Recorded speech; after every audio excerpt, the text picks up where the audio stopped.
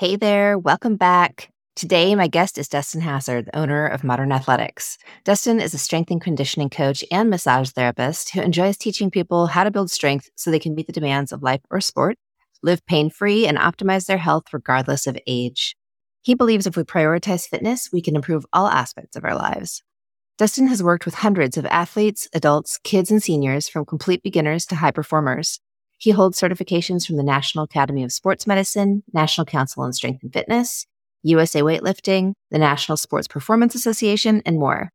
He has worked as a personal trainer in New York City, taught weight training at Washington State University, and is a command fitness leader in the U.S. Navy with deployments to Spain and Africa. He currently resides in the beautiful Issaquah-Sammamish area, just a short distance outside Seattle. Today, we talk about the amazing benefits of weight training, and not just for increasing strength and muscle mass, but for increasing longevity and metabolism, and even improving mental health. And don't worry, you don't have to become a gym rat to reap the benefits. We even chat about what to do if you don't like lifting weights. So let's jump in, and I hope you enjoy the episode. Welcome to the Nutrition Edit podcast for high-performing women who want to up-level their health and feel their best in their bodies, careers, and personal lives. In this podcast, I'll sift through the latest nutrition and biohacking trends to filter out the bullshit, share what you really need to know, and help you put the good stuff into practice in a way that works for you. You'll get actionable tips from guest experts and myself on how to up-level your mindset, workouts, relationships, and environment, and start feeling like the badass woman you are. Join me as we bust through the bro science and male-centric health paradigm to help you achieve optimal performance, body, mind, and soul. Hey, Dustin, welcome. Thanks for joining me today. Hello, Jeannie. It's great to be here. Yeah, it's fun to reconnect. So let's just kick it off. Let me hear a little bit about you. I'd love to know your story, a little of your background, how you got started doing this, and just tell us a little bit about the evolution of becoming a trainer and starting your business. Great. Well, I'll keep this as short as I possibly can, being that I've had a few decades of life behind me. I basically became a trainer back in 2011 to try and resolve my own struggles with fitness. My hope was that if I knew more and had a little bit more drive behind my knowledge, I would be able to actually succeed on my own as well as in fitness. And so, 2011, I became a trainer, and I refer to myself as a strength and conditioning coach because strength is what I focus on with my clients. And then skipping ahead, 2019, I started massage school to further expand my knowledge and became a massage therapist here in Washington State. And like I said, I didn't really start taking care of myself until later on in life. It was in my 30s, really, where fitness began for me, which gave me, I feel, a unique perspective, whereas most fitness professionals tend to be, it seems that they've been fit their entire lives. So I don't know that they can always connect or relate to their clients when you've had a habit that's been lifelong versus the rest of us who are maybe just getting started later on in life and struggling with it. So that gave me a unique position there. Yeah, I can relate to that. I didn't get started in this until my late 30s. So I agree with you completely that those of us who have struggled in one way or another sometimes can be better teachers because it's, we've had to be in the trenches, so to speak. So yes, we face the same obstacles as our clients. Yes. We try to make the mistakes ahead of time so that our clients don't have to. Exactly. As far as my struggles go, is really just ups and downs. I mean, I had some horrible experiences as a child with coaches and in the gym that maybe kept me afraid and insecure to even go to the gym for a decade. I had my ups and downs. I had a great present from my mother when I was 21. She bought me a personal trainer. And I had a few personal trainers, and it was a great experience, but it just didn't last. They were kind of more into the bodybuilding side of things, which is fine, but I didn't know there was other things outside of bodybuilding. So I just didn't really stick with it. So, you go like a year strong, feel great, and then something in life happens as it does. And the next thing you know, it's like 5 years later. Yeah. And then I went through this phase too, where I was not taking good care of myself nutrition wise. I was drinking a little bit more than I should have been and eating terrible foods despite maintaining the physique that on appearance on the outside was like, oh, I'm in shape. But the reality is inside my body was not healthy. So those were some struggles I faced with. And a lot of it was just the discipline, the motivation, and not knowing where to go or begin with my training to get the results that I wanted. So it was kind of more of a shotgun approach or a blind approach to training, which does not work out too well in the gym. Yeah. Yeah. Tell us a little bit about the difference, because I think some people have a misconception about weight training, that it is bodybuilding and you have to become a bodybuilder or you will look like a bodybuilder if you start to weight train. So explain a little bit the difference between strength training, resistance training, and bodybuilding. Yeah, it's a great question. And I don't blame people for having that misconception or misunderstanding as I did. So bodybuilding, I think of more like you're basically working in the gym to train your physique primarily. You're not thinking about the functionality of your body. It's more about, I want to look as good as possible. And it tends to be very focused, and respect to bodybuilders because they are super dedicated. Like, you can learn a lot about nutrition and muscle anatomy and development of those muscles through bodybuilders. They really put a lot of time and energy into way more than the rest of us want to, is kind of the downside is. So they're very dedicated. I mean, they work out twice a day, every single day. They eat their meals out of Tupperware. So they are the ultimate when it comes to dedication, but they tend to isolate body parts. And like I say, it's more about making things look pretty. There's the emphasis on aesthetics. Strength training is really a pretty broad spectrum in terms of strength. For everybody might mean something different. It could be an athlete who wants to be stronger to perform better in their sport. It might be someone who's recovering from an injury, and therefore being strong means being pain-free. For some people, it requires lifting hundreds of pounds to be strong. For some people, their body weight may be enough to be strong. But I distinguish strength training versus bodybuilding, and more that's the functionality behind it. It's moving our body, especially our joints and our muscles, in ways that make sense in our life, in ways that the body was meant to move. Yeah, I love that. With biggest distinctions. Absolutely. Absolutely. I have heard it said by naturopathic doctors that I know that health is the absence of limitations. And I think that that's easily translated into strength training and fitness. You know, if you can minimize your limitations and be able to do all the things in life that you want to do freely and pain-free, that's pretty awesome. Like, why not? Why not pursue that? So that's really cool. I like to hear that. I'm just always encouraged when I hear about other people who have had challenges getting to where they're at, because I think it gives us a different perspective. We can relate to clients a little bit better, meet them where they're at. But I think also it's about mindset. Right? You kind of know what you didn't know before, and you know what it felt like to not feel strong or to not be fit or to not necessarily feel good in your body. Right? And so having that knowledge is really, really powerful because it is motivating, right? It helps us to not want to go backwards. And I think that that's something that a lot of the people that I work with often struggle with, is staying consistent. And I think often that's because they're doing something that isn't necessarily functional, right? They're not necessarily training their body in a way that's going to give them a better quality of life, better movement, less pain. They're doing something because they feel like they should. Maybe they feel like they should be running, or they should be doing tons of cardio, or they should do, CrossFit, where they're trying to do Olympic lifts fast without knowing how to do them, like all these things and then they end up injured or, just exhausted all the time or in pain, and they give up because they're not necessarily getting the results they want. And they're also not feeling good doing it. Segue that into something that I talk about all the time, which is the difference between men and women, and how we need to train differently. How a lot of science and data that we see is based on male test subjects, not necessarily women. So over the years, I know you've worked with a lot of women.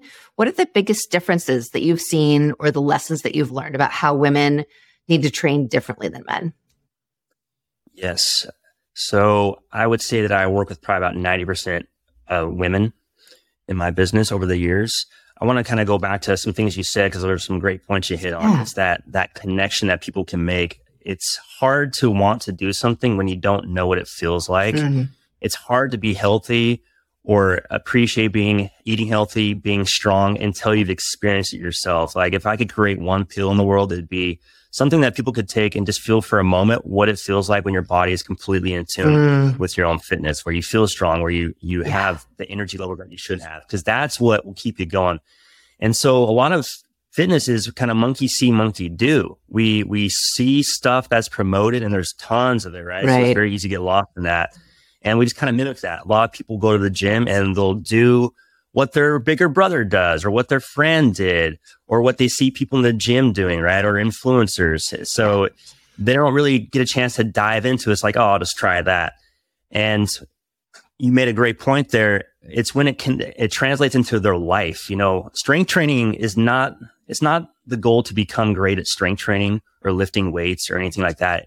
The purpose of being strong is so that you can handle things better in your life, mentally and physically too. And people, that's when they really get connected. They make this connection.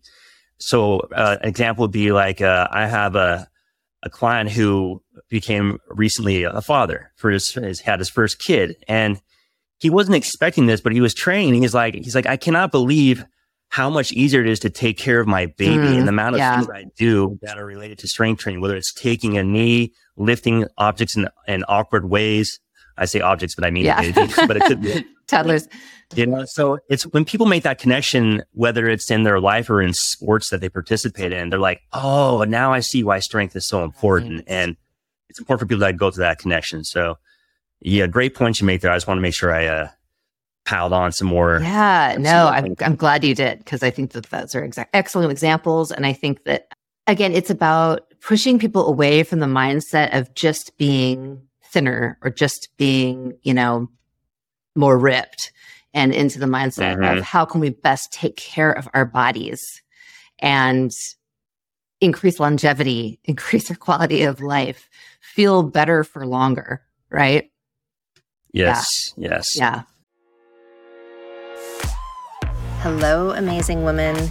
If you're enjoying the show, I would love to connect with you over on Instagram. Just find me at @JOliverWellness and DM me the words Nutrition Edit. I'll add you to my close friends list where I share exclusive content, and you'll be the first to know about my upcoming masterclasses and programs and get early access to my waitlist. Okay, now back to the show.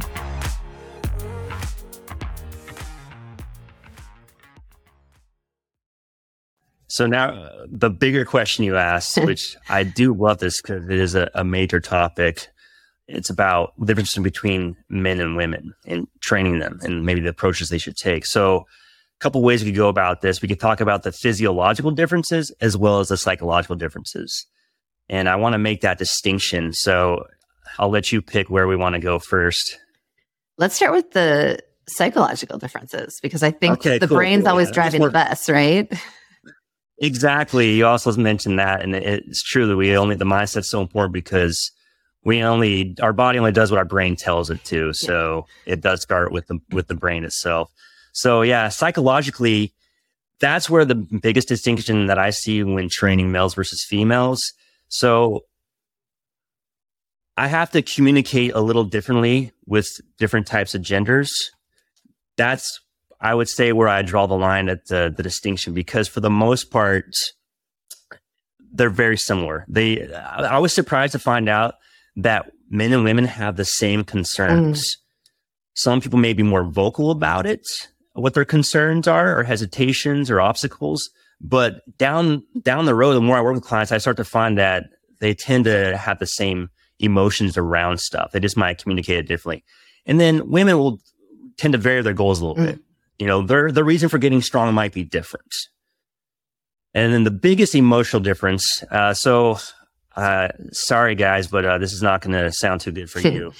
I love working with women because they care more about quality of what they're doing. They're more interested in doing the correct form, which is very key in any training.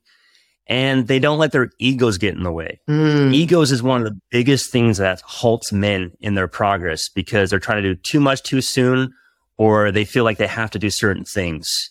When the reality is no one cares what they're doing, but their ego tends to get in the way. Not to say that there aren't people of all types out there that have ego problems. I mean, it does creep into the gym with all of us, and myself included. So those are the biggest emotional differences that I would say.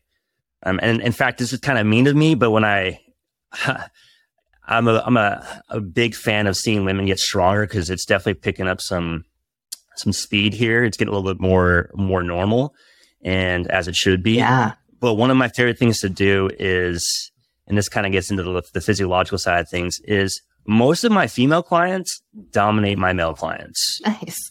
There is no reason why women cannot perform at a high level. Yeah. Now, not to compare men and women anymore. At least I'll try not to. Doesn't matter who you are, what gender you are, you can make progress every single week. And it's relative to you. And that's what matters, is that no matter who you are, you can continue to get stronger. Mm-hmm. Absolutely. I love that. One of the things that I've seen commonly, and this will touch a little bit on something else we're going to talk more about later, but something that I've seen commonly with women that come to me is who I call my CrossFit girl. She is doing like probably 5 days a week of CrossFit, usually without rest days in between. She's trying to eat a super low carb paleo diet, and things will go pretty well for her for 4 to 6 months. And then there seems to be this wall that they hit, and they either end up injured. And I'm not bashing CrossFit. I'm just using this as an example of a certain type of exercise, a really high intensity exercise that they're doing 5 days a week, minimal rest between exercises and between workouts. And what I've seen is that often their thyroid numbers will dip, their adrenals can get really dysregulated, so their sleep is thrown off, their hormones and their hormonal cycles get all screwed up. Sometimes they will actually lose their periods, even if they're not getting like ultra lean, which, we see that with endurance athletes, that they'll stop having periods because they're simply just too lean. But they get frustrated. And so at that point, what they start doing is trying to eat even less and work even harder. And then they start gaining weight.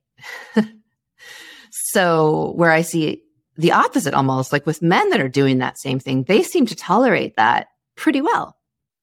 Have you seen that in your experience at all? Or what are your opinions on that phenomenon? I don't see that. And I'll tell you why. It's because I'm aware of it. It does happen though. And that's a great point. That's a big concern. And I admire the athlete you're describing, because that is some dedication. Absolutely. That is like full on. It's impressive. But she's also pushing her body to the limits. It sounds like, a little recovery time. Her probably has a very low percentage of body fat. And the more that dips down, this is a problem among like highly competitive female athletes. When that body fat dips down, you see huge hormonal changes. Yeah. And there's things that happen to the female body when that does happen. And you hinted on some of those. So it makes sense that she would start to run into this wall. Yeah. So yeah, I absolutely do see it. And it's just one of those things that I have to educate clients on and be aware. I would say it's kind of a good problem to have, but you don't want them to actually run into that. So if we can avoid it, great, but you just deal with it if it does happen. And unfortunately, that's the sacrifice some people have to make when they're competing at a high level. Like female athletes in team sports or individual sports that are competitive, they just have to kind of accept those hormonal changes to the best of my knowledge. I mean, there might be someone out there who has found a way around it, but the levels they're performing at, it seems like it just goes with the territory, and that's unfortunate. And they can also at least be aware and maybe combat it, and not get to that point and still be a high performer. Yeah, definitely. And I think obviously nutrition plays a huge role in that. I think, and this is an aside, we won't dive deep on this because this is something that I'll, hammer at over and over in future. But this concept of just trying to eat less and exercise more, like it's very rare that you see high performing athletes doing that. They're not focused on severe calorie reduction. They're focused on fueling for performance, right? So it is very different. And I know, high performing athletes that aren't necessarily endurance athletes don't necessarily have the same challenges hormonally as endurance athletes do. I think just because they're not pushing as hard as long.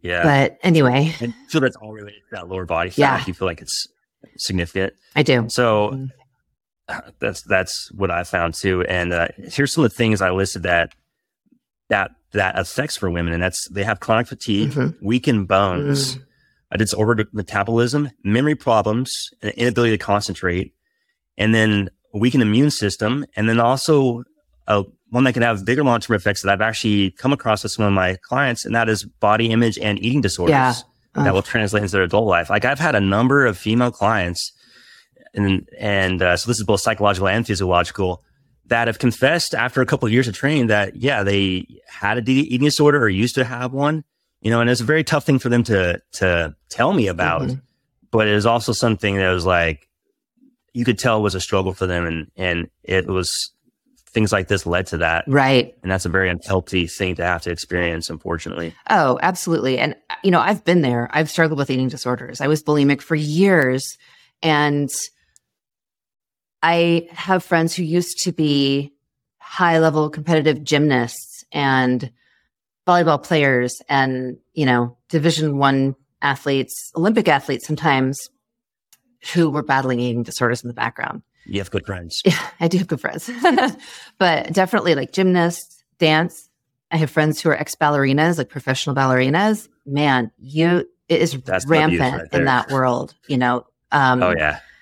So it's really a shame because here are these incredible athletes and, instead of being focused on what they're accomplishing and how amazing their bodies are, they've been pushed into this mindset of never being good enough, right?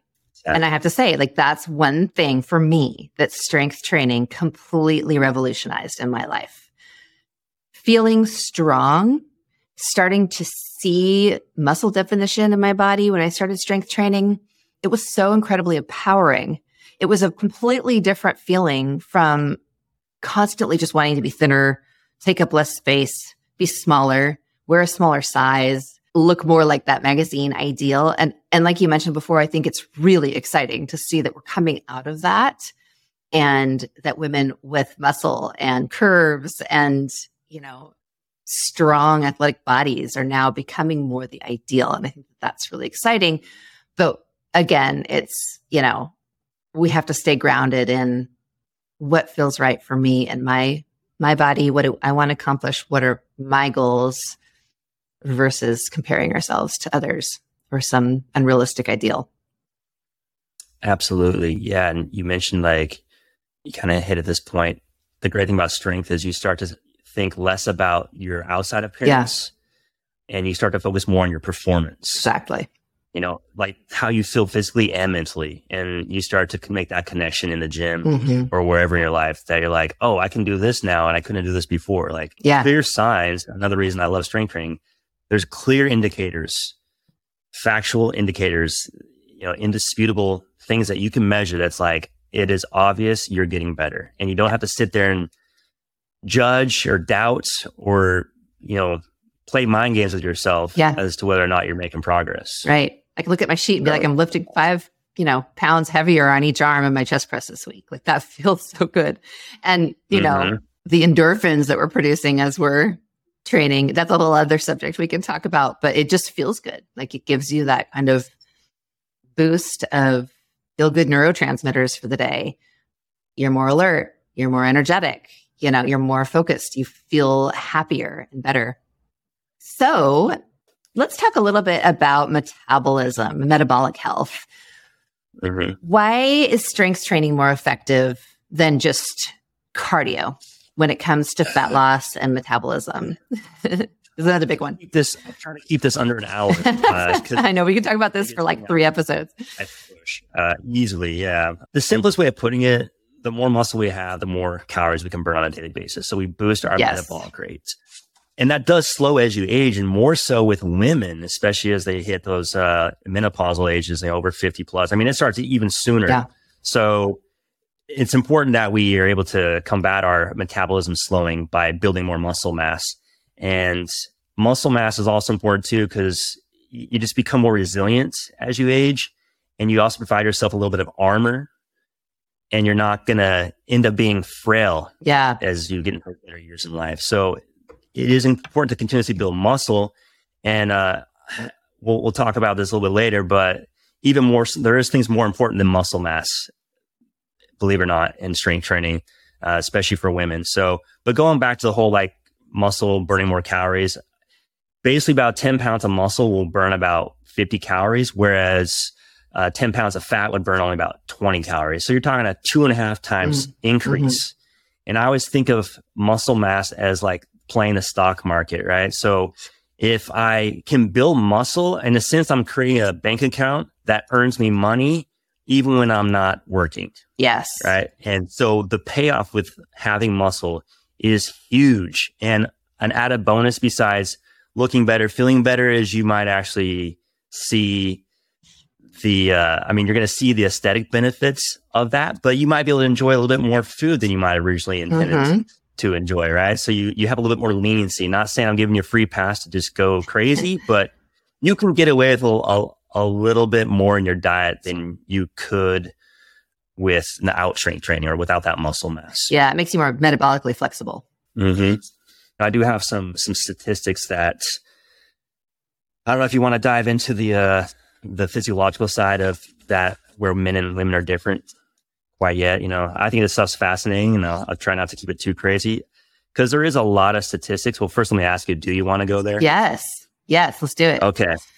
So I will say, I'll kind of preface this about like statistics, I think, and data research is very important, but I don't ever want to take it as the absolute truth. It's going to change, especially as we learn more and we have more people working on this. But you got to understand, when it comes to data related to fitness, there's so many variables that you just cannot control. It's very hard to get accurate numbers. So if I shout out a percentage, just know that there's probably going to be a big margin of error there, but at least it gives us some truth with that data. Yeah.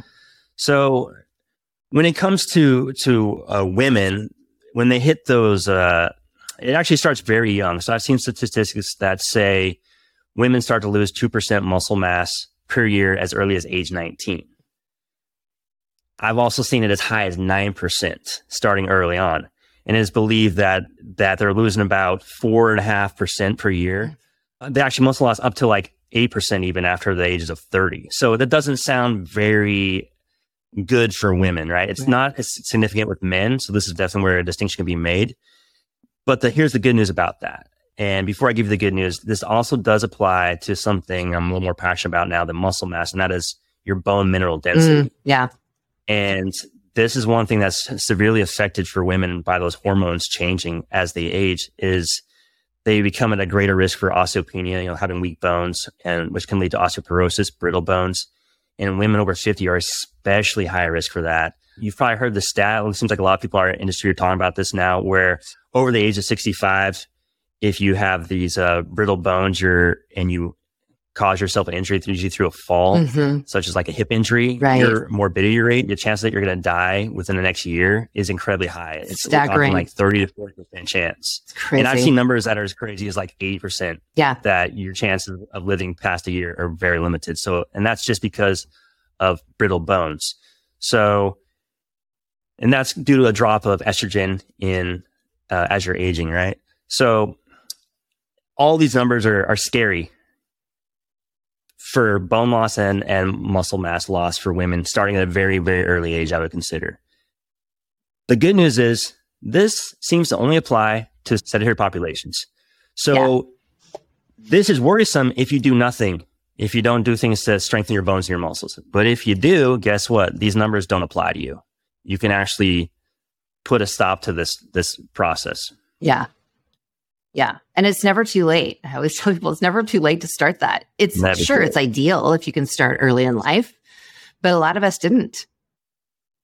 A lot of us didn't. It's never too late and you should never stop once you start. Yeah. Absolutely. Yeah. Yeah. I have clients that started at age 70. I've even had clients that were over 80, even 90 when they first started. Wow. So never too late. That's amazing. It'd be great if we all started when you're younger, but I mean, there's a lot of things I'm sure we would start if we were younger, right? Yeah. I'm just now starting to offer different lab testing. And one of the add-on options is what they call internal age. It's like an add-on where they say, okay, here's your biological age in comparison to your chronological age. And it's incredible to see that some people, in their 60s, 70s, maybe even 80s, their biological age is like they're in their 40s. Sometimes maybe their 30s because they are so metabolically healthy. They've maintained muscle mass. They've stayed super active. They've had good nutrition. Whereas you can see some really young people that are maybe only in their 20s or 30s, but their biological age is significantly older just because of, oxidative damage, lifestyle, food choices, sedentary lifestyle, like you're talking about. So I think that that's something for people to really keep in mind, that, your chronological age is not necessarily reality for how your body is going to be as you become an older person. So we have some control over that. It's not just, so many people are like, I had a woman in her early 30s that I recently started working with. And when she first came to me, she was like, my metabolism is just slowing down. I think, I'm just slowing down. I'm thinking, you're in your early 30s. Like, no, that's not the case. Like, something else is going on and it's not inevitable. I think people assume, well, as soon as I hit my mid late 30s, like it's all downhill from there. Absolutely not. Absolutely not. That's such a huge misconception. Yes. And that's one of my buttons is when people start, and it happens almost daily. I hear someone relates something deteriorating because of age. And yes, there are things that are affected by age, but a lot of stuff can control. And you talked about chronological age. We can't do anything about that I know of, but we can do a lot to improve that biological age. And anti-aging and reversing aging is becoming a very big topic, as it should be, because there is so much we can do to keep ourselves healthy. And it go into the mindset thing too, which is super important, as you mentioned early on. If you have this attitude that you're just going to become deteriorating as you age, then that's going to be the reality. Where if you have an approach where you're like, age is not going to do anything to stop me. Yeah. And so I feel better now than I have ever felt. Same. And I want to keep this trend going. Absolutely. And I see no reason why I cannot continue to improve my mental and physical health well into the day I die. Like, my plan is to just walk into my own grave when I decide it's time. Wouldn't that be nice? Yeah. I like that. I like that plan. I'm on board with that. Well, I think too, muscle, we're talking about muscle and using our muscles. There's so many different things that's regulating in the body, right? Without optimal muscle function, like, we can't regulate our metabolism, blood sugar, inflammation, hormones. All of those things are regulated to some degree by our amount and quality of muscle mass. And so, for example, if somebody eats a plate of French fries, all right, and then they go lie on the couch, what's going to happen? Your body's going to store that, probably as fat.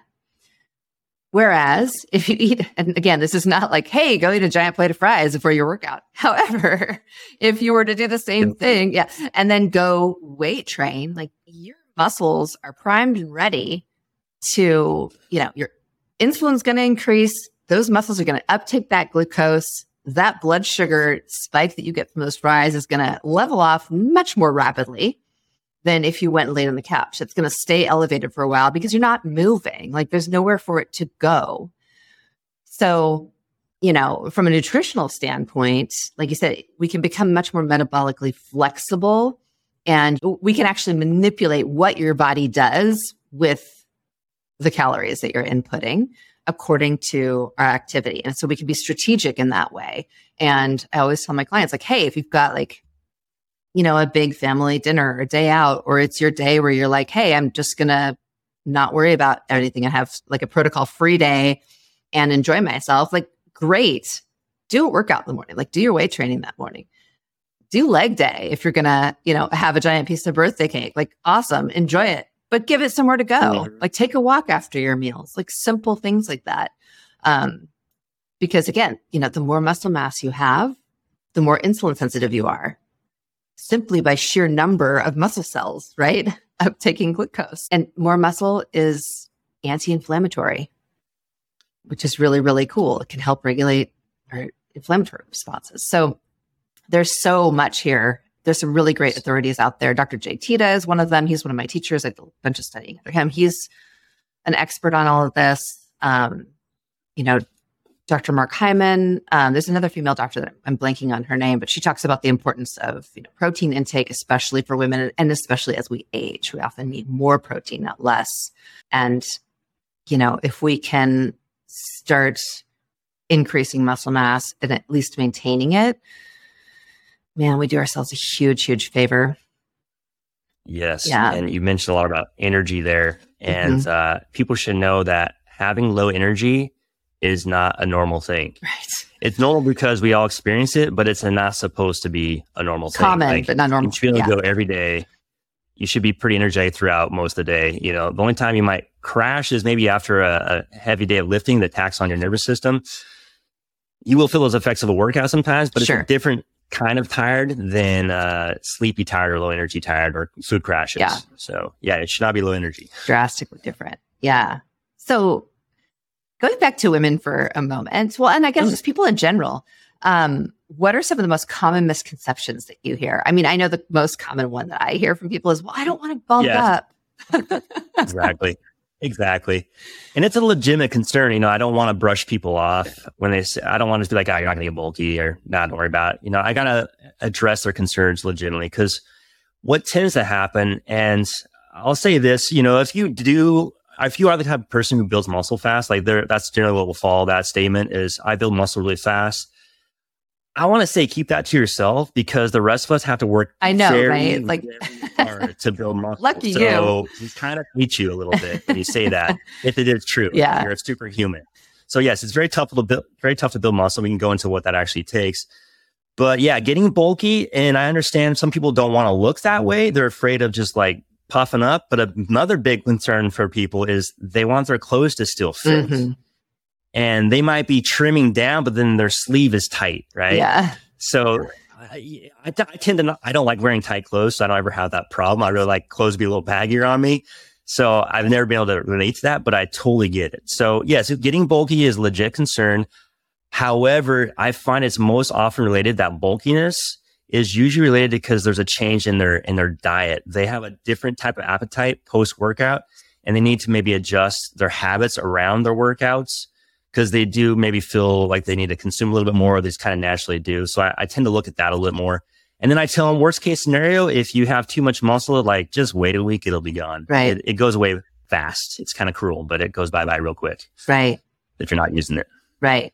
Well, and correct me if I'm wrong, but my understanding too is that especially when we initially start strength training, you know, we're tearing those muscle fibers, repairing, there's some level of inflammation happening. And typically when our inflammation increases, for good or bad reasons, we are retaining more water. So sometimes when people first start weight training, where they, you know, are increasing weights and moving to the next level in their training, they can feel a little more of that sort of puffiness, bulkiness. Let me know your thoughts on that. And then also, you know, the body's not great at multitasking when it comes to burning fat and building muscle simultaneously. Those are hard things to do. And there's ways that we can kind of force ourselves to do that.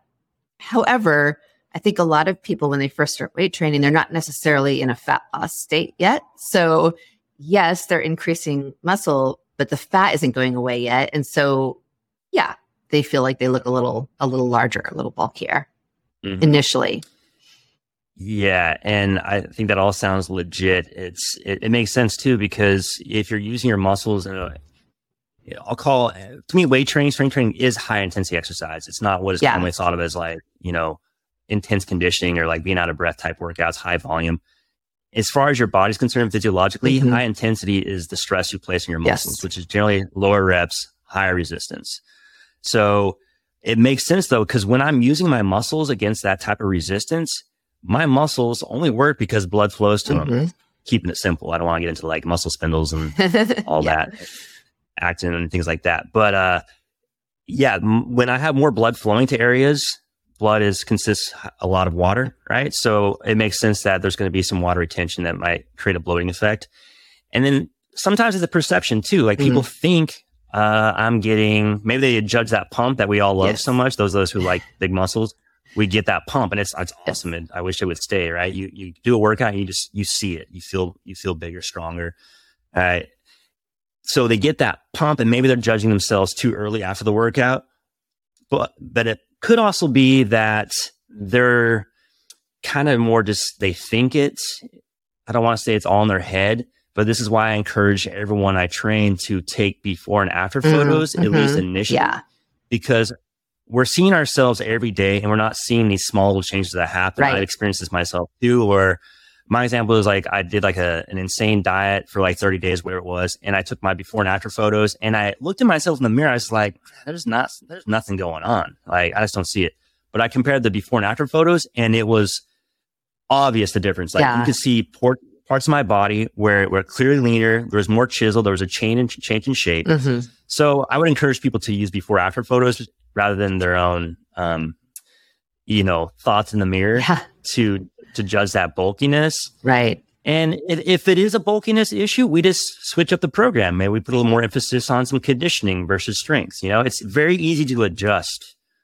And I do this on a weekly basis if I have to. I will adjust whatever needs to happen to make sure that we're on track for whatever their goals are. Yeah.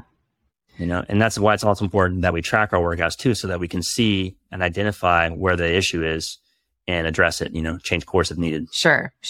I think another thing too that a lot of people don't realize is, there's a pound of muscle and a pound of fat. They both weigh the same 16 ounces. It's a pound. But the difference being that if you are actually transforming your body composition, meaning your percentage of body fat, lean muscle mass, water, etc., that pound of muscle is much more dense and compact than that pound of fat, which is much fluffier, right? Larger. And so that toned look that a lot of women, especially, like, I just want to look toned. I don't want to build. I don't want to bulk up, but I want to look toned. Well, you have to have muscle to look toned. Like, you have to build the muscle to look toned. But, you may have that initial feeling where you might feel puffier or bulkier. But if you can stay the course and stay consistent, and especially, in the kitchen, paying attention to your nutrition and fueling your body appropriately, you will eventually see that you look firmer and tighter and, better versus, the whole eat less, exercise more, calorie restriction thing. You're probably just going to look like a slightly smaller version of exactly what you look like now. You're not necessarily going to look more chiseled or more toned or firm. So I always encourage people, don't give up, stay the course and be consistent, because it does definitely pay off in the long run. Yes. And you can see it when, online, if you go on, sometimes I've seen photos of women that all weigh 150 pounds, right? And there's all these different body types and heights. They all weigh 150 pounds. And, you could see someone who is tiny but they're really, really lean and muscular. And even though she's maybe 5'3" or 5'2" or something, she weighs a lot because that dense, muscle, she's got a lot of that muscle, but she looks amazing. Yet another reason why. Weight doesn't tell me anything about a person's health. Yeah. For the most part. Yeah. Exactly. Tell me some things, but not what's important. No, it's not good data. That's a great point. It's not good data. Yeah. I mean, there was a great issue in Sports Illustrated. I think it was one of their body issues where, they have all these like great athletes take pictures practically naked. Yeah. And they are naked. It's just, a little more tasteful. But there was some female athletes in there who discussed that, where I think it was like 142 is what they weighed. And it's like 4 years of training or however many years of training. At the end of that training, they still weighed that weight. But you can see the transformation in the images of like, here they were here at 142, and then here they were looking sleek, and that desired image that a lot of people have, that leanness, that toneness, whatever you want to call her, sculpted. It was same weights, right? So, yeah, that muscle mass, that density of muscle mass versus fat is so key to understand. Yeah, it's a drastic difference, isn't it? Yeah, I mean, it's like a softball versus a golf ball. I've seen images. There's models out there of like the fat versus a pound of muscle versus a pound of fat. It's somewhere along those lines of like softball to golf ball size. Even if I was like softball to tennis ball, that's still much better. Right? Yeah, ratio there. Well, yeah, and again, like, yes, there are aesthetic benefits, no doubt, but the physiological benefits, the longevity benefits, the brain health benefits. I mean, we're hearing so much now. We know so much more now about Alzheimer's, dementia, and their links to dysregulated blood sugar and type 2 diabetes and insulin resistance. And so, and dementia is much more common in women. So if we want to maintain healthy brains, for the rest of our lives. Like there is nothing better that we could do than to get some muscle going, increase our insulin sensitivity, right? And it's so protective for us and hormonally too. You know, in a heavy strength training workout, men will produce more testosterone, but women will produce more human growth hormone. Human growth hormone is incredibly anti-aging. It's really, really good for you, you know? So, and I admit to being as vain as the next guy. Like I love the anti-aging benefits of strength training. I love the fact that at nearly 50, I feel better about how I look than I did in my, you know, early 30s, late 20s. And honestly, when I see pictures of some of the people that I went to high school with, like, and I know this sounds really awful and arrogant, but it's hard for me to believe that they're the same age as I am. It's like, how is that person like the same age as me, or you're younger or something like, you know, along those lines, because it is drastically different. And, you know, given we don't all have access to, you know, expensive home gym equipment or personal trainers necessarily, or gym memberships even. But like you mentioned, some people can get really strong and really increase their strength just doing body weight exercises. Invest in a resistance band. Do that kind of stuff. I mean, what are tips that you have for people that maybe have limited resources that want to get strong and want to, you know, just be more cognizant of building and maintaining their muscle mass? Yes.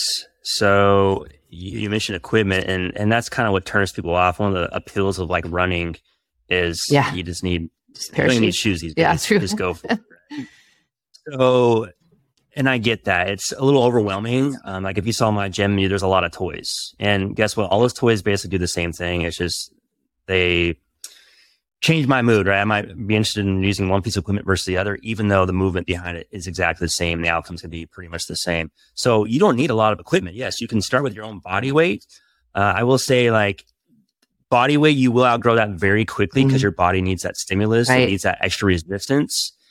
And your body weight won't be enough to sustain that growth or that increase in strength. So, but you don't need a lot of equipment. I run a program now where I just have people get 1 to 3 kettlebells, and you could literally do every type of thing I would do in any other workout, and it would last your lifetime. And that's a small investment. You're talking under $200 to get all that equipment. So, and it takes up very little space. You can take it to the park with you, work outside, whatever. It's easy to haul around. Yeah. So it doesn't take a lot of equipment. In fact, it's not even about the equipment. It's more about what you're doing within the workout itself. And I could definitely go into great detail about what you should be doing to build strength and some boxes you need to check, some criteria there. But yeah, you should not be limited by equipment.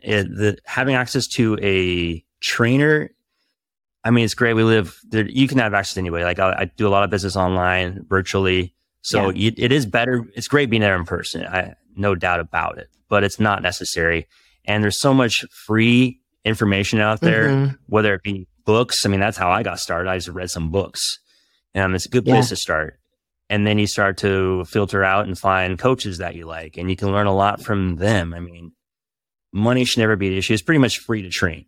Right. But if you want to have lots of equipment and your own coach, yes, that's of course can be a little bit of luxury, but not a limitation. Yeah. So. I think there's a lot of nonsense and people that are kind of yahoos out there, but I also think there are a lot of really great people out there doing YouTube and different, things on free platforms. What tips, Dustin, do you have for someone who maybe doesn't enjoy weight training, or they think they don't like strength training? Because I come up against this sometimes where people be like, but I don't like lifting weights. Yeah, get out of my face. So yeah, it's and I should probably preface when we're talking about strength training. I'm not, although I am biased towards strength training as a strength coach, I'm not condoning people only do strength training.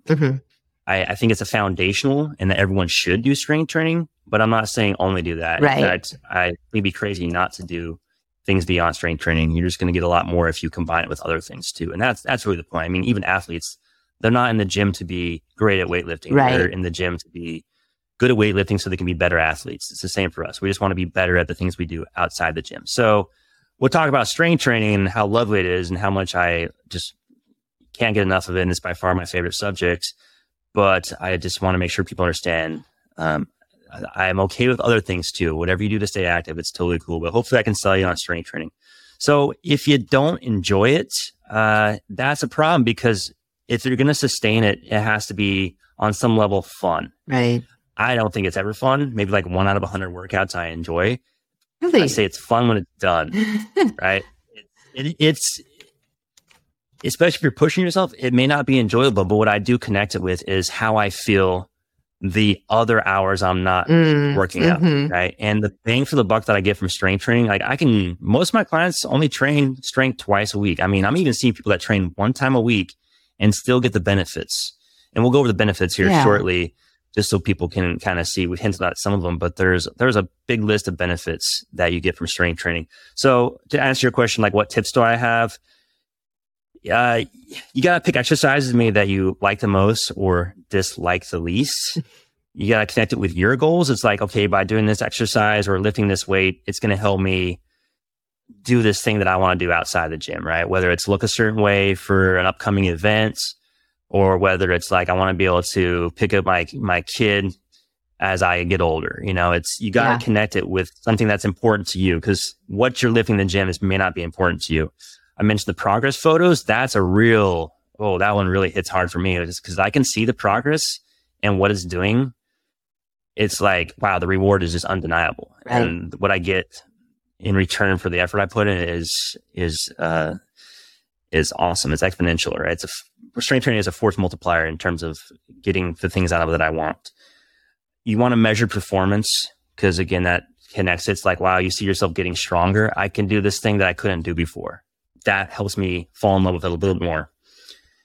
Then, like I said, don't only lift weights. You know, It's great if you could play a sport or do some other activity that you get to use that strength in. You know, that makes it like, wow, my run times are faster. I'm not in pain. I can walk longer distances. I can hike better. Right? Yeah. I can do my job better because of strength training. So and that's the thing. Everyone seems to have that transformation. Like once they give it a fair shot, they start to be like, okay, now I get it. Right. Right. Yeah. I do find that it's really helpful for people often to feel like they're training for something versus just like lifting weights to lift weights. And I always tell my clients initially, if they're people who are currently sedentary or not doing anything regularly activity-wise, I always encourage them to start with something that they love, just to create that positive feedback loop in their brain around exercise or fitness or movement in general, right? Like if you hate the idea of going to the gym, but you love the idea of walking some hills, maybe in the park, or doing a Zumba class, like whatever, dancing in your living room to fun music. I don't care. Just start to create that positive association with movement and with exercise where you're connecting with your body, you're using your body, in some sort of fun way for you. Yeah. And then you can always, because I feel like it is sort of addictive, right? Once we start that, we feel good, we feel better, we are happier, like it changes your mood so much. And then you can kind of fine tune and go, okay, well, now I have bigger goals. What will help me reach those goals? Or now I really want to focus more on like my metabolic health. So maybe I'll bring in some resistance at that point. Yes, it is a process and you grow from it and start to add on new things, learn new things. But it is important that you do what you enjoy. Like I would say strength training is probably the thing people like the least, including athletes. It's not necessarily the most fun. Some people absolutely love it and good for them. I'm not one of those people, believe it or not. But, find a thing that's fun for you. Yeah, there's thousands of activities you can do, and you may not like strength training and just totally give it up. That's fine also. I mean, it's unfortunate you're missing out on all these benefits we'll talk about, but as long as you're doing something, the only thing that you should not do is nothing. Right. If you're just going to sit on your butt, sedentary, that's the only issue. But other than that, do whatever you like. And hopefully you'll grow from there and start to try different things, but you got to give it a fair shot. If you're going to do strength training, I definitely have some tips on that. This applies to anything in fitness. Like you want to focus on one thing at a time. Like don't try and start a new diet and a strength training regimen at the same time. Like that's just gonna be overwhelming because there is a learning curve for both. You're disrupting the habits that you set in your life. So you need to have this focus in a specific area. So if you're going to start strength training, devote all your attention to strength training. And it doesn't take a lot, you'll find out, to do. It's a very small commitment in terms of the time required and what you get in return. But the best thing I think you can do is get a training partner, someone else to join you in the process. It's way more fun to work out with somebody. And I don't mean a coach because they're not in the trenches with you. Having someone else to hold you accountable and make it social for you and just you keep each other going is awesome to have. And then, of course, I do believe you should absolutely hire a coach, even just initially. I mean, if it's just for one session, I pride myself on teaching people to be independent of me because I know that they're not always going to be able to, whether it's schedules or logistics of where I'm living, or maybe they move, or for whatever reason, expenses, of course, they are not always going to have a trainer at their side. So they need to understand why they're doing the things they're doing and how to do them.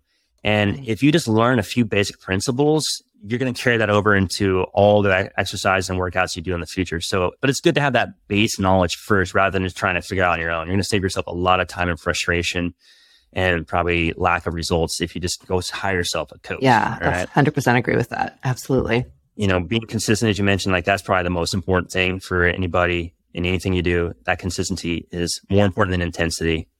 If you can increase the frequency in which you do stuff, you don't have to worry so much about the intensity. And eventually that intensity might scale up because you find yourself more just primed and you got good momentum going and like, oh, I'll go a little harder today, right? Like I had a lazy run the other day, my least favorite thing to do.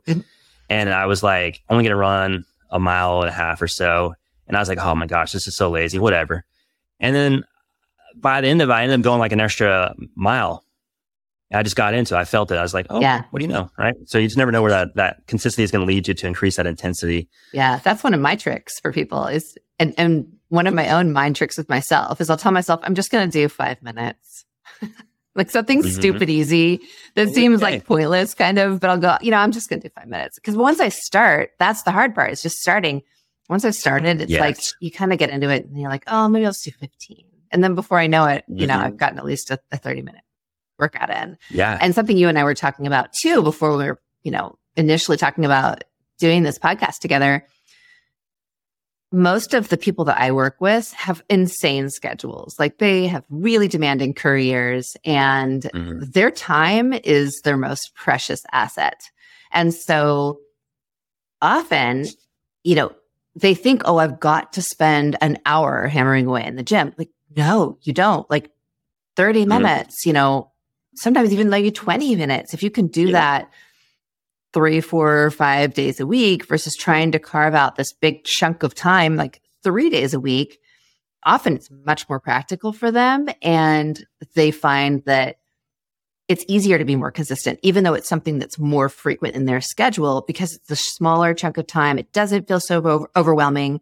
It doesn't cut into their day in a big way. And then they do have all those benefits, which I'll let you kind of expand on. But, the energy, the focus, mood, everything like that. So yeah, time is a factor. And you mentioned work. That seems to be the biggest cause of the decline in our health is our work, everything that's related to that. But it's unavoidable, right? So hopefully one day we'll work towards shorter work schedules and less stressful work. Yes. But it's a bigger mission out there. But yeah, time, and there's no rule that says my body needs to work out for 60 minutes or 90 minutes. Like the body doesn't know.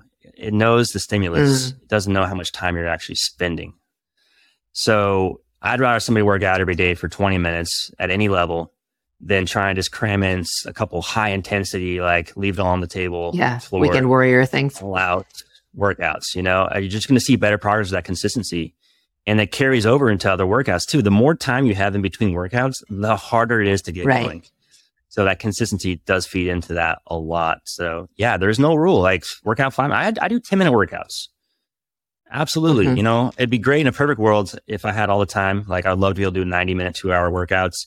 That's a little excessive, but I remember the best shape I probably was in is when I was unemployed, willingly unemployed. And it's like, I just go to the gym and I could just take my sweet time. It feels like such a luxury, doesn't it? Yeah.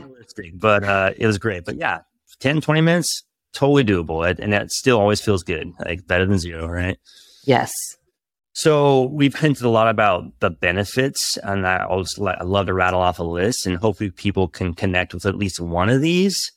Because to me, there's just it's like, why wouldn't you strength train when you know these benefits, right? So we talked about, of course, increasing muscle, which is going to ultimately decrease our body fat. We're increasing our metabolism, so we burn more calories. A big one that I like that most people don't care about unless they've experienced it is injury resistance. Less likely to get hurt.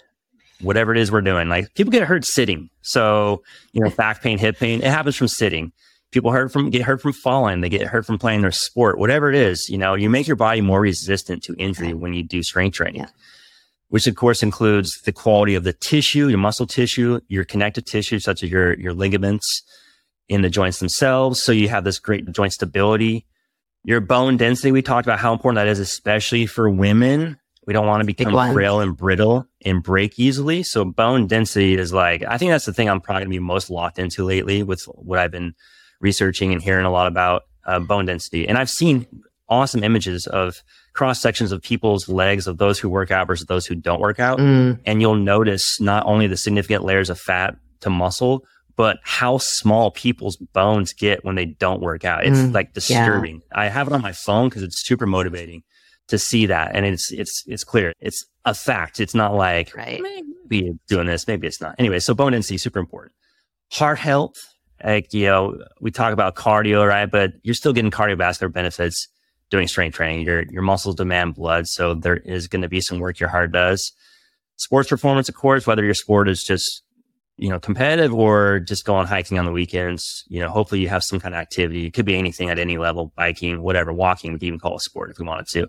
So, improving your performance in that.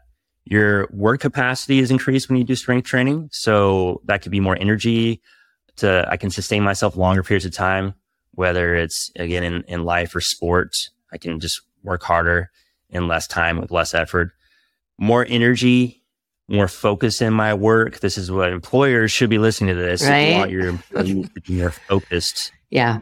Let them go work out. So, give them a time like a lunch break to go work out. Another mission that I would love to conquer. Yeah, I'm on that boat with you. Big one that really connects with me, confidence. Like the insecurities I had growing up that were completely in my head were actually resolved with strength training. Like even after workout, even as an adult, I had insecurities and lack of confidence in myself. And it's like immediately after workout, I could just stand more proud and feel more positive about myself. Yes. Even though it's all up here and no one probably thought negative things that I thought about myself. So having that confidence, and that just led to improving everything in my life, having that confidence. Almost done with the benefits here. This is a newer one I came across, which seems so obvious now. Strength training, one of the deterrents is that it does have a steeper learning curve. You have to learn how to move your body and your joints a little more particularly. Right. You can't just move any way you want. You actually have to pay attention and understand it. But that skill development increases your brain function and therefore your brain health. So connecting that back to Alzheimer's and dementia. Love it. So huge. Neuroscientists love the benefits of strength training and exercise in general for what it does for the brain functions. But yeah, specifically strength training because of the skills required in it. Yeah. And then lastly, this is my favorite one for strength training, favorite benefit. I get better results in less time. Yes. And amen to that. I don't want to live in the gym. So this means I can do less reps and take more rest. And I love that part. Yeah. So sign me up for more strength training just for that reason alone. Yeah. Oh, absolutely. I agree with that 100%. It's really good. Well, let's just move on to the next question that I had for you, which is, for people that want to get started with fitness or maybe take their fitness to the next level, what are your top tips for those people? Yeah. So I mentioned a few of those, of course, like getting workout prior, hiring a coach. Some other important ones is trying out different equipment can be fun because you might hate dumbbells, but love kettlebells. I was a big fan of barbells early on. So even though the movement's the same with a barbell or a dumbbell for the most part, it's just sometimes a barbell is just more fun for me. So trying different equipment, like I say, filling your gym with toys, and that can grow over time. If you're deterred by the complexity of a workout, because it's not just one exercise, it might be a few. There might be 15, 20, 10, whatever it is. I have workouts that are simply 3 exercises, makes it easy for the brain. But if something like that is stopping you, you want to simplify it. My warm-ups are very detailed. I could go on about warm-ups and why they're important. Yeah. But, I'm willing to let people maybe do some things that are not the best or not as good for them if it means they're going to start making progress towards actually doing more things. So you might simplify the warm-up or the workout just to keep yourself more invested. Because, there might be that one thing in that workout that's deterring you. And if that's the case, just cut it out. We can bring it back later. Just whatever. Don't let anything stop you. If you hate something, push-ups, then find something else. There's hundreds of options and alternatives. Yeah. Lowering the intensity. We don't need to kill ourselves every time we go in the gym. Going back to the whole, less reps, more rest. It's intense for a few seconds and then it's not. Yeah. And some activities, what I thought when I was younger was I had to be doing all out, sweating on the verge of throwing up, muscles burning, just a miserable experience. Ugh, no thanks. It doesn't have to be that way. So that deters you, right? It's I don't want to go feel that every day. So in your head, you're like, nah, I'm done. You can lower the intensity. Go easy. Nothing wrong with that. Just focus more on that consistency first. Yeah. Following a plan is really important. Tracking progress, even if your plan is as simple as I'm going to work out on Monday, Wednesday, Friday. Mm-hmm. And then that plan you can expand upon that. You can be like, I'm going to do total body today, upper body tomorrow, and I'm going to run the next day, right? I'm going to do yoga on this day, Pilates this day. That's a plan of some degree. You can get very detailed. I'd say leave that more up to the coaches because they are going to nerd out on that stuff. Me especially, I could write programs all day and I rewrite programs for no reason just because I love it. Having a plan is key and sticking to that plan. A big mistake people make too when they're first starting out is they feel like it's all or nothing. It's I missed a workout. Well, it's not going to matter now. Right. So I'm done. You don't need to go all out. It doesn't need to be all or nothing. Yeah. It doesn't need to be 60 minutes when it can be 10 minutes, right? Right. Just show up. And I will say the things that we do, one of the terrible habits that we get into is we sacrifice our workouts for something else going on in life, whether it's work or our own obligations in our personal life. But guess what? Those will always be there. And I cannot get in the habit. Unfortunately. It's so they'll true. always be there. And every single workout, I'm just like, oh gosh, I should really go get this thing done. Well, that thing has to get done regardless, and it's going to get done regardless. Yeah. And guess what? When that thing's done, there's going to be something else waiting to get done. But my workout should not be sacrificed. Yep. And the funny thing is whatever I have to get done will get done better and faster because I worked out, right? Exactly. I try to drive this point home all the time to my high-performing clients because they're usually seeing me because they've sacrificed their self-care and health for years, maybe even decades for their careers, which given their careers are usually pretty impressive, but now they're struggling with these health issues and, trying to get fit later in life. And it's never too late, but it's also never too soon to start prioritizing that. And it does make you more productive. It does just help you function and perform so much better in your everyday life, your career, and your relationships. The trade-off is significant. It's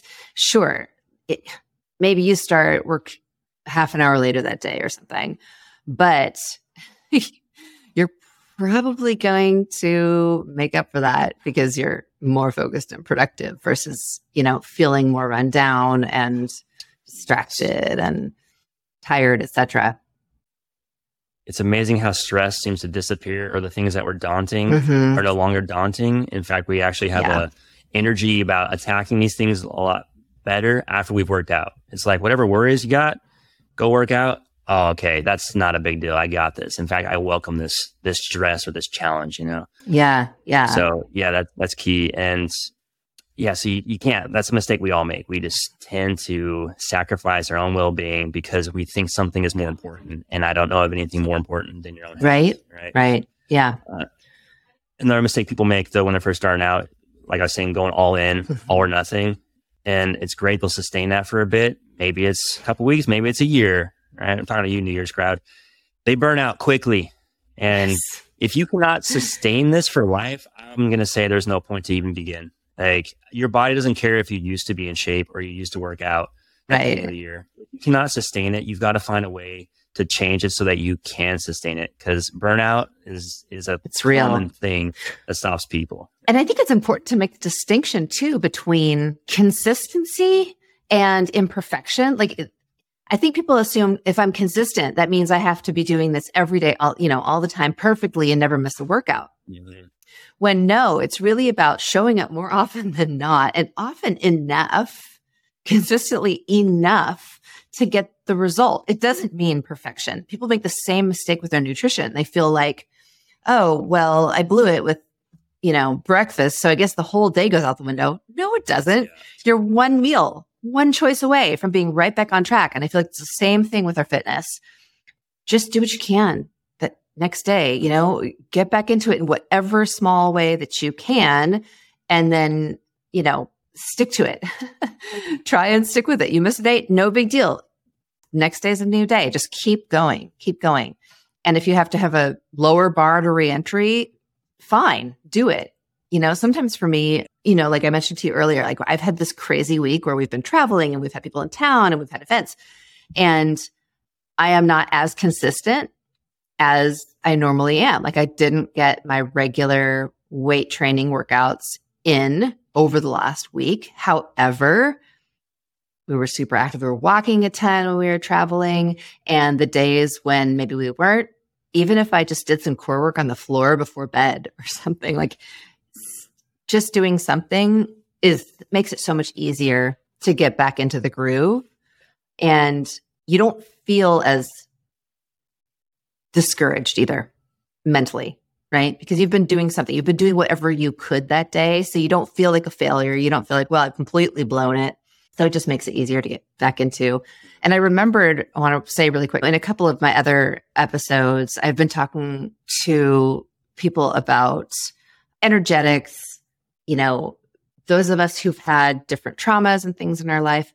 I think another really wonderful thing about fitness in general, definitely strength training in particular, because as you're strength training, let's use like a bicep curl as an example, you're really focusing on and feeling that muscle move, right? I think it's a really excellent way of getting back into our bodies and becoming more connected and present in our physical bodies. Because a lot of the people that I work with, they've had sexual abuse, other physical abuse, different things like that, traumas that it's very hard for them to actually be connected with their physical body. Like they're obviously moving around, like they're living their life, but they're not really connected. So they're out of touch with their emotions or whatever is going on there.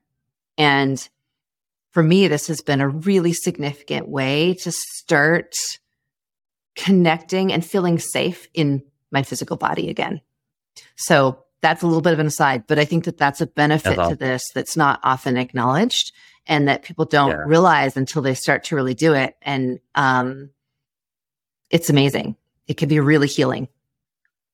Yes, absolutely. That's a great point right there. Part of what happens is become more consistent is we start to build that awareness and we start to make that connection to our own body. It's pretty obvious when we're hungry, when we're tired. Right. And I believe that we can also learn to sense when our body's not functioning or operating the way it should be, when we're not using our muscles, when we've been maybe being too restful. Yeah. Right. So you start to be like, oh, this feels different. Right. And you make that connection. And there is, of course, the neuroscience of the brain and the body connecting and all that benefits. So there's the physiological stuff, but yeah, just that connection you're talking about is so important. I mean, that's probably I should probably list that as one of the top benefits, Yeah. It's a great point. Yeah. So anything else you want to add? Of course. Well, going back to tips, and there's, I don't want to overwhelm people with data here. It's like, if you can just pick one thing I've said to hang on to, whether it's one tip or one benefit that you feel is worthwhile to you, something that relates to you, hey, that's great. I want to find out one thing that affects you. I'm not looking to give you like, hey, here's 50 things that, check all these boxes, right? It's just find that one thing that connects to you. And talking about what you were saying, if you need to take a break, take a break. I would only become worried if that break is longer than a few weeks, because because you're just reducing your chance of coming back. And right. Some people need a break, especially if they've been pushing hard in work or training, whatever it is. Yeah. Just challenge the life, take a break. So some other tips though is you kind of have to know yourself too. You need to set yourself up for success in the sense that if I am not likely to work out at night, I should not schedule my workouts at night. Right. If I am more likely to work out in the morning, then that's when I schedule my workouts, right? So you have to kind of know, all right, what's my chances of success here? What's my compliance? Am I actually going to do this thing because it's realistic for me, or is it just because I'm following some instruction that I received? So you got to tailor the rules to your own personality and lifestyle. I'll reiterate this again because I don't want people to think that I'm just like so obsessed with strength training as I am. But don't only lift weights. Go do other stuff too. Like ideally, you talked about, I even saw like a post you did. You're out kayaking and I was super jealous. Like that's the kind of stuff we're talking about. Go out and enjoy life. Definitely get outside. The benefits of that are just enormous. So use that newfound strength that you get in the gym and go out and apply it and do things that are more enjoyable and not necessarily considered exercise. And then you have to be patient in the process too. There is that learning curve. I get so scared with people when they're first starting out. I'm like, oh my gosh, they're going to feel so overwhelmed. And, it's like I said, it's not as easy as other activities just because you do have to build that skill. But now equate that to improving your brain function, brain health. So maybe that'll be like, oh, cool. This is hard. I understand this move, what's going on, but at least my brain's benefiting from it right now. Right. So be patient in the process. Yeah. It actually happens really fast. I mean, I have a saying plateau is a no-no. That's because every single week, progress is measurable. Every single week, you can make progress. Yeah. And it's not hard to do. I'm not a genius by any means. It's actually just the science behind training is not that hard to follow. And there's no reason why I can't make progress in some aspect every single week. So, but you just got to be patient, Yeah. There's no rush. And especially if you're just getting started, like if you're comparing yourself to somebody who's been fit their entire life, who has even 1 year of experience on you, yeah, that's not a fair comparison, so be a little nicer to yourself. Understand like, hey, I'm just getting going again. I'm going to get to where I need to, but that's where the progress tracking, the progress photos, whatever resonates with you, that's how you keep yourself going. And, those are the tips I'd get started with. Yeah, I love that. That's awesome. So in conclusion, where can people find you and how can they work with you? Yes. So my website is modernathletics.com. People are certainly welcome to email me. I may have overwhelmed them with some information or need to clarify some things. I love educating. I love answering questions. I encourage people to ask questions. You don't have to pay me to get something from me. So, and your questions are insightful for me too, because I start to learn how other people think. And I learn about things that maybe I'm too close to that I didn't consider. So feel free to email me, Dustin@modernathletics.com. And then probably the place I would post the most on social media is going to be Instagram. It's also at Modern Athletics. Cool. And I know that you work with a lot of, high level athletes, but do you work with just beginners too, or people at any phase of fitness? Mm-hmm. Yeah, mostly beginners. Like it's a big goal of mine to get people introduced to strength training at any age. So, I work with people from 15 to, like I said, they're in their 80s. Awesome. So, and it's the same principles pretty much apply. We're just all starting at different places. Yeah. So if I can get somebody hooked into strength training, and it's so exciting that when they experience it for the first time versus people who already know they've been doing it. Yeah. They're fun to train, but beginners are a lot of fun to work with. So yeah, don't feel like you need to be experienced. Don't feel like you need to go get in shape in order to start getting in shape. Start by learning the principles early on, working with a coach, and not make all the mistakes that the rest of us have made when we were first trying to learn on our own. So, but yeah, beginners are a great place to start because you haven't built those terrible habits, and I can start fresh. Awesome. I love it. Well, this has been a really fun conversation, and thanks for joining me today. And everybody, I will have Dustin's contact information in the show notes for you as well. So be sure to check that out. And thanks for hanging out today. I really enjoyed this combo. So happy to do it. Thank you, Jeannie. Great. Talk soon. Bye. Hey there. Thanks for hanging out with me today. And if you enjoyed the show, please subscribe and leave me a quick review. Also, check out the show notes for links to connect, follow, and share this podcast, and for information featured in each episode. See you next time. I am not a doctor, and the content here should not be taken as medical advice. All information in this podcast is for informational purposes only, does not constitute medical advice, and does not establish any kind of practitioner or coach-client relationship. This podcast is not a substitute for professional medical advice, diagnosis, or treatment. Do not disregard medical advice or delay seeking medical advice because of information you hear in this podcast or any other, and do not start or stop any medications without speaking to your health provider. Always seek the advice of a qualified health practitioner before undertaking a new health regimen. This podcast and website represents the opinion of Jeannie Oliver and guests to the show. Opinions of guests are their own and do not reflect the opinions of Jeannie Oliver Wellness, LLC, or our producers.